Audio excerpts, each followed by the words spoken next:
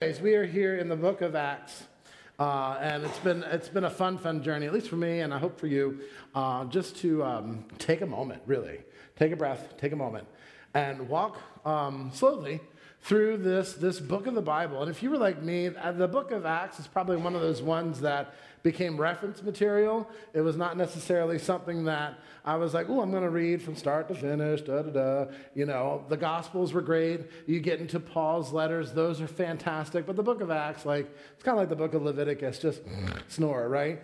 But to take the time and to really, journey with the early church and to see now these apostles as Jesus has pieced out and said, you're good, right? You got this? You ready to go? And gave them the Holy Spirit, which makes them ready to go. And now launches this movement. And we're here talking about it because of what they did.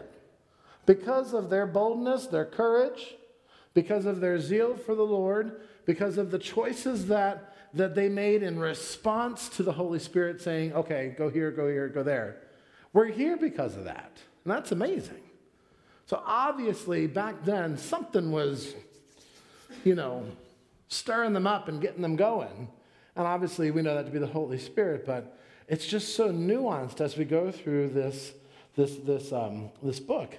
There's so many rich little nuggets, so many things that call us back into the Old Testament and play around in there and see what exactly they're referencing and how that just bolsters up who Jesus is. And today's no exception. They're going to do that very same thing today.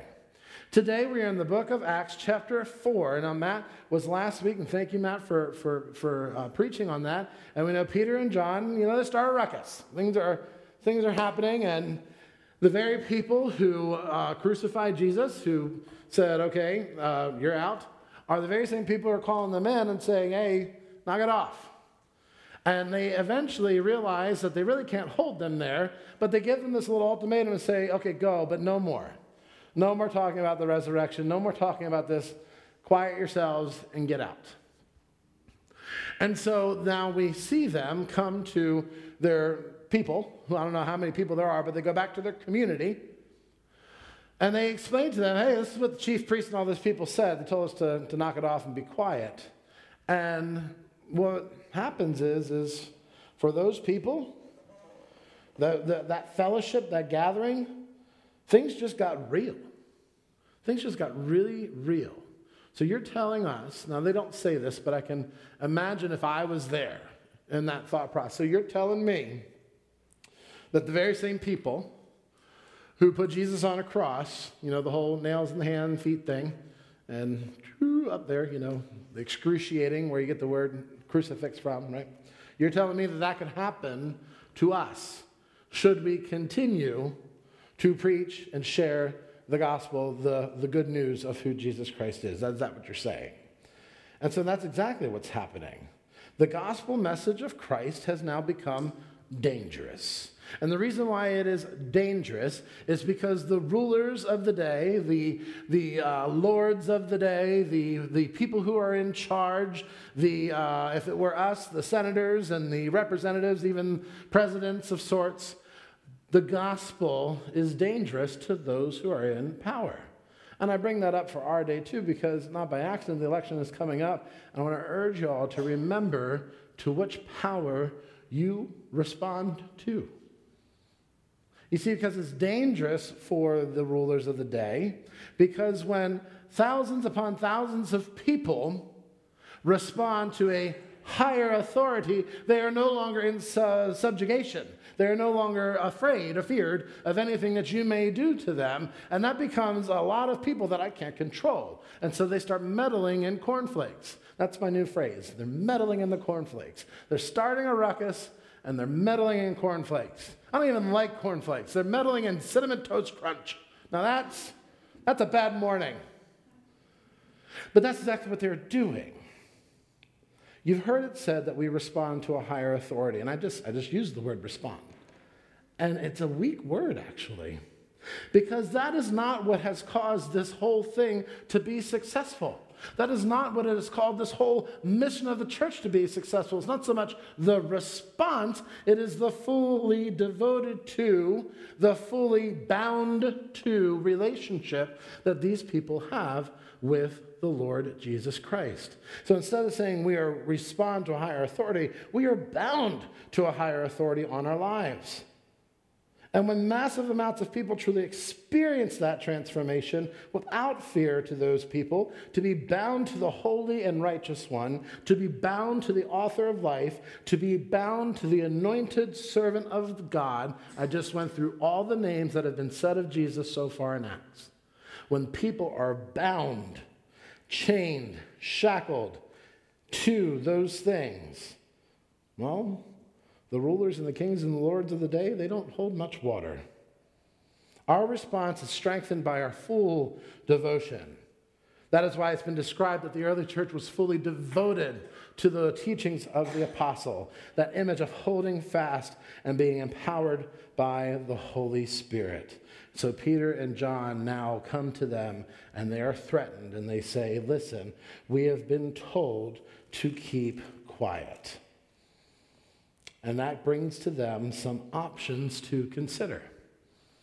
So if you were in that crowd, so imagine yourself there, and they come and they say that to you.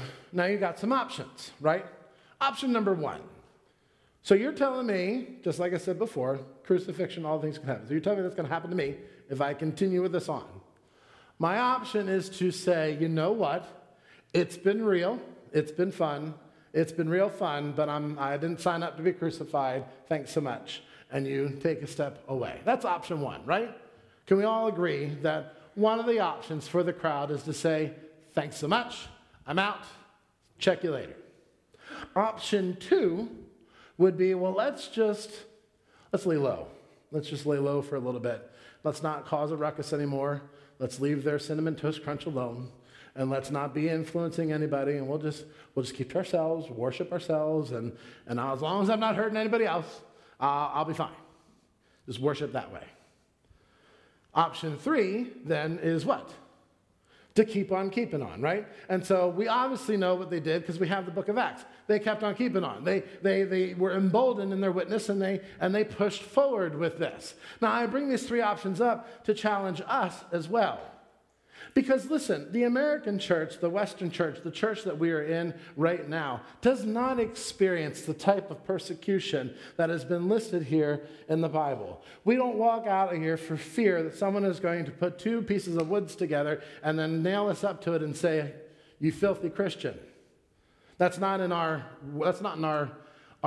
path in any way, shape, or form. We experience social persecution for sure. We experience things like that push us back into option two, where we won't say anything, because if I open up my mouth, I'm going to be chastised as all sorts of things, and I don't want to do that, so I just keep quiet. Take the lesson from what they did. Fearful of impending, possibly death, doom, and not good things to their lives, they doubled down. They doubled down, and they lived, as Matt discussed last week, as anointed ones by the Holy Spirit. They were filled with boldness and loyalty to the gospel, using every opportunity to share, modeling their lives after Christ. They had all of the tools essential to be able to say to these people, you know what? I don't care what you have to say, but we're going to continue on. They Meshach, Shadrach, and Abednego it. Does anyone know that story? Meshach, Shadrach, and Abednego? Old Testament, Nebuchadnezzar is this Babylonian king, and he gets ready to throw them into the fiery furnace. If I remember the story, it's because they were not following the rules that was set before them. And so they decide that they were going to continue to follow their laws, their ways of Yahweh, of the God of Israel. And so that meant that they were going to be thrown into this fiery furnace. And so what they say to Nebuchadnezzar is, listen, our God is bigger than you, obviously, and this is my version, and he can deliver us from this, sure can. But if he doesn't, O king, we will not bow to your gods. And we will not follow those ways. That's exactly what we're going to see them do. They're going to basically say, and Peter and John actually said that to them. But the people's posture and their response is in the same vein. Well, sure, that's them, and we can't control them. We're going to continue with our emboldened, faithful witness. You see, because they have experienced an unshakable truth, the unshakable truth, that Jesus Christ is the true sent Messiah, the one in whom the Jewish people killed, the one whom Israel, whatever, the one whom they killed and was raised again. We're following him. And that is a truth that we will not move from. We'll actually dig in deeper. We will be fully devoted to it. And that has made them unshakable witnesses. So that when the arrows of the outside world come flying in, they're like, ping, ping, ping, ping. They're like, it's okay. Whatever happens, happens. We're going to witness to the Lord. And so today, this is our statement. The unshakable witnesses to the unshakable truth. How does this happen? Well, we're going to look at them as they pray after Peter and John told them what happened. We're going to see an unshakable prayer. We're going to see how that has emboldened their witness and what the unshakable truth is that they are proclaiming. Are you excited? Yay, good job. Let's open up our book of Acts, and we're going to run through this here a little bit. I'm going to read to you Acts 4, 23 to 31. We're going to stop and teach maybe, I don't know how I'm going to do it yet, but we're going to go through this. And I want to I may get a little heady on you, if that's okay. We're going to swim around in the Greek language. It's okay, it's fine, it'll be good. It's okay. Jenny? I'm good with it. You're good. And kind of see where these connections are. But this prayer, my friends, this prayer is so awesome. This is a prayer that should shake you as you hear it. And I'll issue some challenges to you all as we go through. But my goodness, if we prayed like this all the time, whew. Acts chapter 4, verse 23 to 31.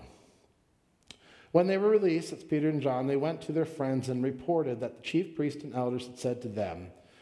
And when they had heard it, they lifted the company, they lifted their voices together to God. Now, I don't know if they're having some kind of fancy tongues thing again from Pentecost, or just with one voice, someone's praying and they're all in, just see unity here, a great strength of unity. And they say, Sovereign Lord, circle that. We're going to come back. Sovereign Lord, who made the heaven and the earth and the sea and everything in them, who through the mouth of our father David, your servant, circle servant, said by the Holy Spirit.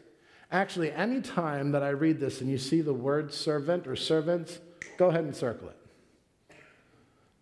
So they cite from David, which is from Psalm 2, why did the Gentiles rage? And the peoples plot in vain. The kings of the earth set themselves, and the rulers were gathered together against the Lord and against his anointed. Why? For truly in this city there were gathered together against your holy servant, Jesus, whom you anointed, both Herod and Pontius Pilate, along with the Gentiles and the people of Israel, to do whatever your hand and your plan had predestined to take place. And now, Lord, as they're still praying, look upon their threats and grant to your servants to continue to speak your word with all boldness, while you stretch out your hand to heal the signs and the wonders performed through the name of your holy servant, Jesus. And when they had prayed, the place in which they had gathered together was shaken, and they were all filled with the Holy Spirit and continued to speak the word of God with boldness. This is the word of the Lord. Thanks be to God.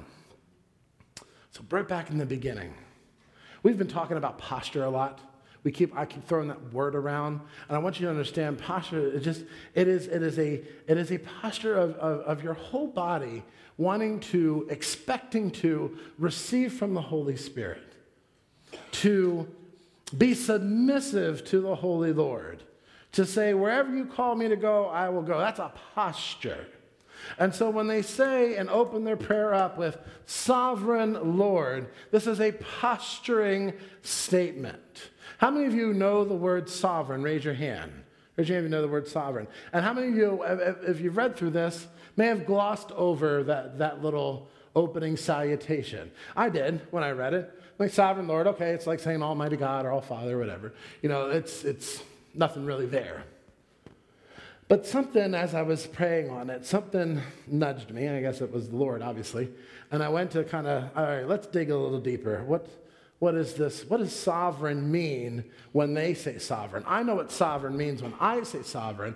What does sovereign mean when they say it? When I say it, I mean God is all-powerful, omnipotent, is everywhere. Nothing moves without God's knowledge, without God moving first. He's not surprised by anything. That's what I think when I say sovereign God.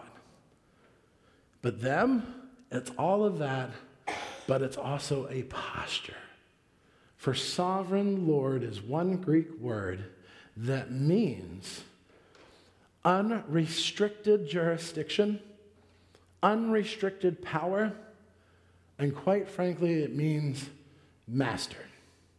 Now, using that word is not the greatest because it has a lot of connotations to our time period in which we have witnessed slavery, in which we have witnessed the horrors of all that is. This is biblical now. And biblical slavery is different than what we had experienced in our timeline. So I am going to use it because you need to see it with the interpretation, but I'm not blessing, obviously, the slavery that we all know.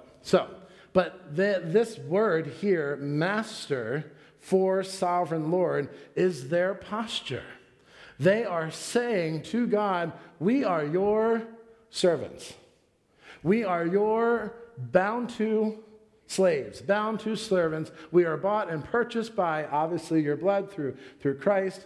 We're yours.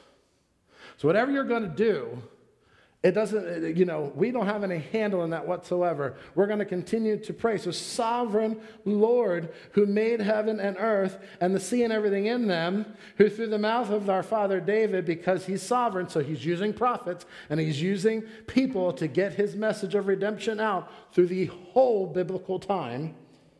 You're served by the Holy Spirit. Why did the Gentiles rage? Why did peoples plot in vain? The kings of the earth set themselves, and the rulers were gathered together against the Lord and against his anointed.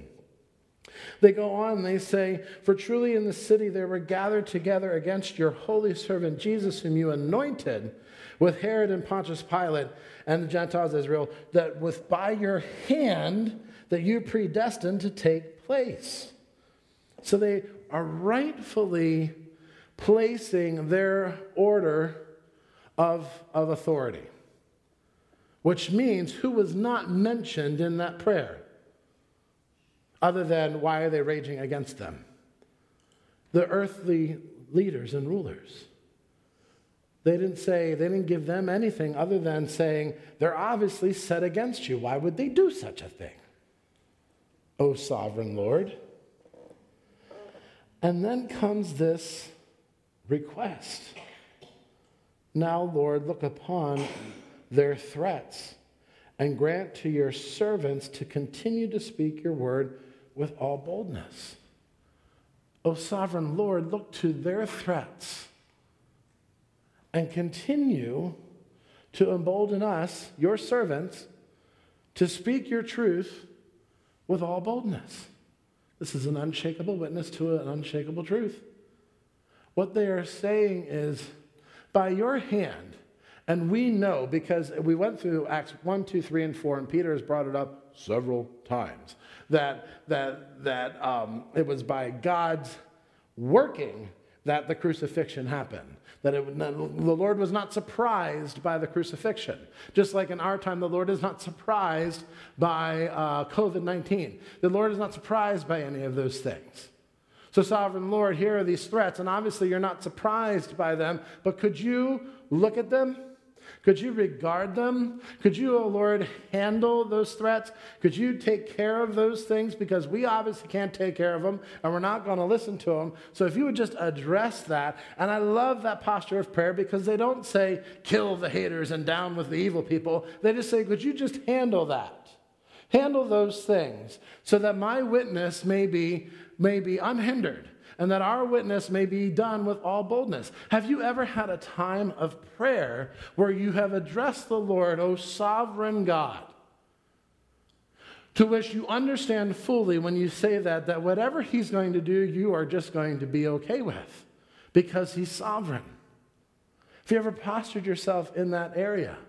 That means that anything that you're holding on to, the control that you're trying to seize, you have to now loosen your grip on. It's got to be shaken loose so that the very thing that you're holding on to might be the very thing that God is saying, oh, no.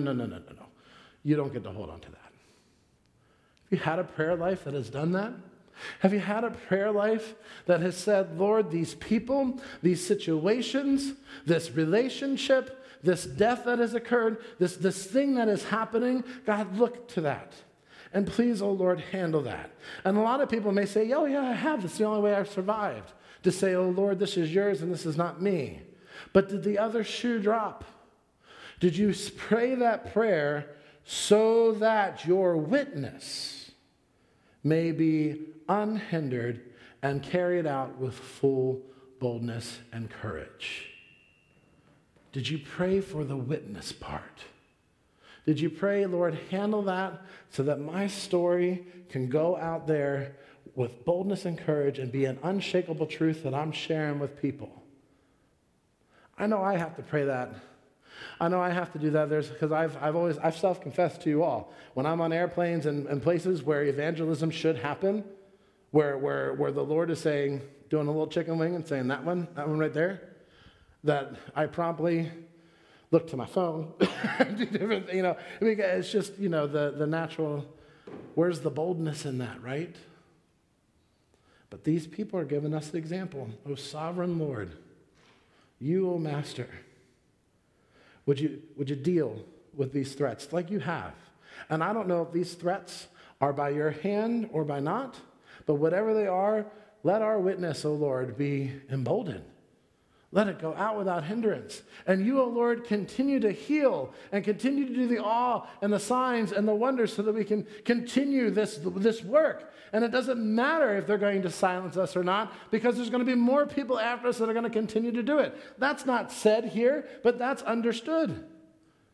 They have to get this message out of Jerusalem now into the rest of the ends of the world. And for them to do that, they can't have the luxury like we have of falling into option 2 of just blending into the faces and not making any waves and not influencing anybody else. They don't have that option. If they do that, this ends in Jerusalem. But that is not what they have been called to do. Therefore, you will be my what? Witnesses, unshakable witnesses to all of Jerusalem, Judea, Samaria, and the ends of the world. O sovereign Lord, take care of these threats so that our witness may be unshakable. And so they pray that and go on, and then their whole earth shakes, and we'll get to that in just a minute. But remember when I said to you that you needed to circle all the servant stuff. Right? So this was their prayer. Their prayer was very, very powerful, and I would say that it was firmly rooted, fully devoted. But in the prayer itself, there are these nuggets that give us a window as to why they were willing to double down. Why are they willing to do this? Obviously, the Holy Spirit moving through them, but even more. There's more. There's some more. And so these words mean servant. Now, I remember I said we're going to go in the Greek language a little bit here.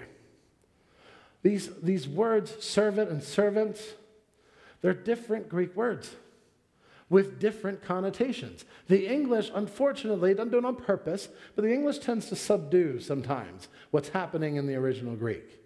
And so you have to go to it, or at least read commentaries to understand the power of this prayer and why they were so willing to not be moved from the truth.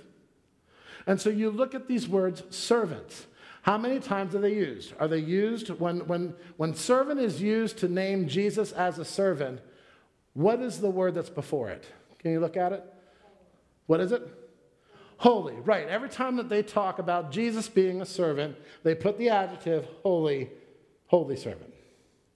David's been referred to as a servant, but he is not the anointed servant. He is being used by the Holy Spirit, is being used by God, but he is not the anointed one because we've established that already. David's great, Jesus is better, the best. And then the next one, where is servants used again? We've got Jesus, we've got David. Who's the third party? Look at it. What did he say, Corey? Us. Yes, us. That's right. He says there in verse, I think, 29, grant to us your servants. These are all different Greek words. The word pace, or how would you pronounce it, Matt? Well, come on. This is where we're working on this together. The word pace means child. It means boy or girl.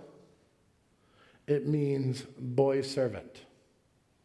When I mean boy servant in old times, it was not unheard of for a ruler or a king or a rabbi or something like that to have a boy servant that was there as their protege, there to do things that they needed to have done. That's basically where this word kind of comes from.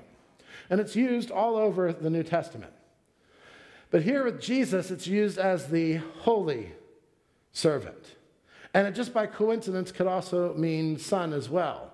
But know this, that when the New Testament calls Jesus the Son of God, it uses another Greek term for son that can only mean son because they don't want to make any mistake about it. We're saying God's true biological son, Jesus. But here, they're using a different word that could mean son, but we're translating it as a servant, as a holy servant. And what it is doing is that it is calling us back to the book of Isaiah, new prophecy now, but actually he's been around through our first couple of chapters.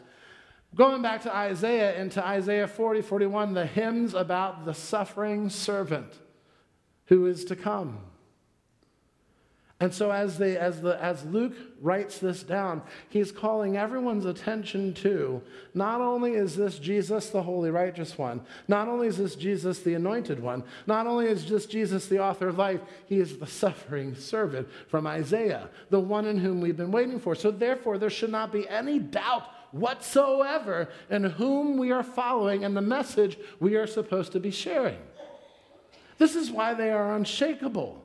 Because evidence after evidence after evidence is saying, this Jesus whom died and suffered, the one in whom you killed, by the way, is the Messiah, God's Holy One, who's calling you into salvation. So you follow him and you'll be sent with this message that is unmovable, that is unshakable. Isn't that crazy? But it goes even better because then they talk about servants for us, but they don't use pace for that. They use doulos, which is a completely different word for servant. Remember at the beginning of the prayer, they said what? How they call God? They said sovereign God. And we said sovereign means master. Doulos means slave. So they are rightfully identifying the holy anointed suffering servant Jesus, that there would be no question to follow. And in their prayer, they're saying, embolden our witness because we are your bondservants, sovereign God. We are bound to, chained to, shackled to you. When Paul opens up his letter to Romans, he says, I, Paul, a bondservant, a doulos of the Lord. It is to mean that we are shackled to, we are brought into by the precious blood of Jesus. We are enslaved to God and will do the things that he has called us to do. We are identified by our master as well, the sovereign Lord. And so therefore, Lord, take care of the people and embolden our witness because this is why we live. This is what you have called us to. Your servants, your doulos. The unshakable truth, the unshakable witness. Lastly, after they pray these things, it says God shakes the earth. And the reason why that is important is that I went and tried to look at different places where the Lord shook the earth. And typically the Lord shakes the earth just before something amazing is about to happen. And the book of Hebrews says to us that he shakes heaven and earth. He shakes those things so that the things that are not of the kingdom are loose, and the new kingdom and the new earth can be established. That's when he's shaking that up. So he's loosening the very things that stand in the way of us being fully devoted to his gospel truth. And so this happens in the Old Testament with Mount Sinai and Moses. And so God and Moses come down off the mountain just before the Ten Commandments, and the earth shakes. The people get scared. I feel like they say, I have to go back and look at it, I feel like they say, we don't want God talking anymore. Like, this is scary. But it's done so that Moses is validated with the message that he's going to give, the Ten Commandments, the law. Then there's the prophet Haggai who is talking about the rebuilding of the temple, and that prophet talks about there will be a time when the Lord will shake the heavens and the earth and will do those things so that the presence, the glory of the Lord can fill the temple. And that is foretelling the coming of the Messiah, who, when the Messiah came and took on the cross and said, "It is finished," what happened? The earth shook and the temple curtain torn in two, so that what? The glory and the presence of the Lord can fill the temple. So now we have these people who've just had an amazing prayer of great posture, of great trust, of great zeal and boldness, who have proclaimed these things that this is what we're here to do. We are here to share this unshakable truth. And the earth shakes. And I got to feel like it shakes because they and we are walking prequels of the kingdom to come. Shaking loose the old systems of the old government, of the rulers and the things that stand in the way, shaking those things loose so that we can go with this emboldened witness of the truth, that nothing will stand in the way, and give people the glimpse of the kingdom that is to come. When on that day that it actually does happen and the kingdom is here as it is in heaven, when all that is here and we are with the Lord, that we will remember a time where we had to be unshaken. But now we are here as witnesses to the resurrection and don't have to fear any longer. To be unshakable witnesses of the unshakable truth. Remember this, my friends, and why this is important. The evil one, his schemes, the things that the devil does, is to separate us from the truth, to move you from the truth. And so when those things are happening, remember this prayer from Acts 4. O sovereign God, I, your servant, handle this temptation. Handle the things, look at it. Help me, O God, so that I may be emboldened in my witness and not be stopped from sharing your unshakable truth. Loosen those holds because you have been loosed from the chain and the binds of sin. The unshakable truth, unshakable witnesses. This is why we're here. And this is why it was successful. They continued to move forward. They did not say, no, we're done. They did not fade into the faces just yet. They continued on. They continued on, the unshakable witnesses of the unshakable truth. My friends, take a breath, for this is why God has called you into this family. Let's pray. Gracious Lord Jesus, I thank you for your Holy Spirit that continues to move in this place and in our hearts.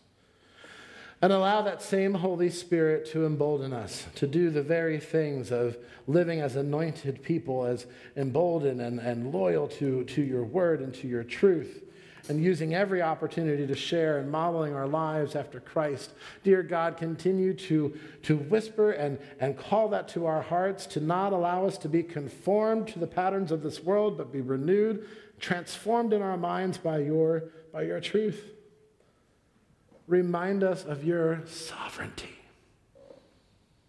That the very things that we might be holding on to are the very things you're trying to shake loose, so that we may not have any hindrance in front of us in sharing your good news. For it's in Jesus' name we pray. Amen.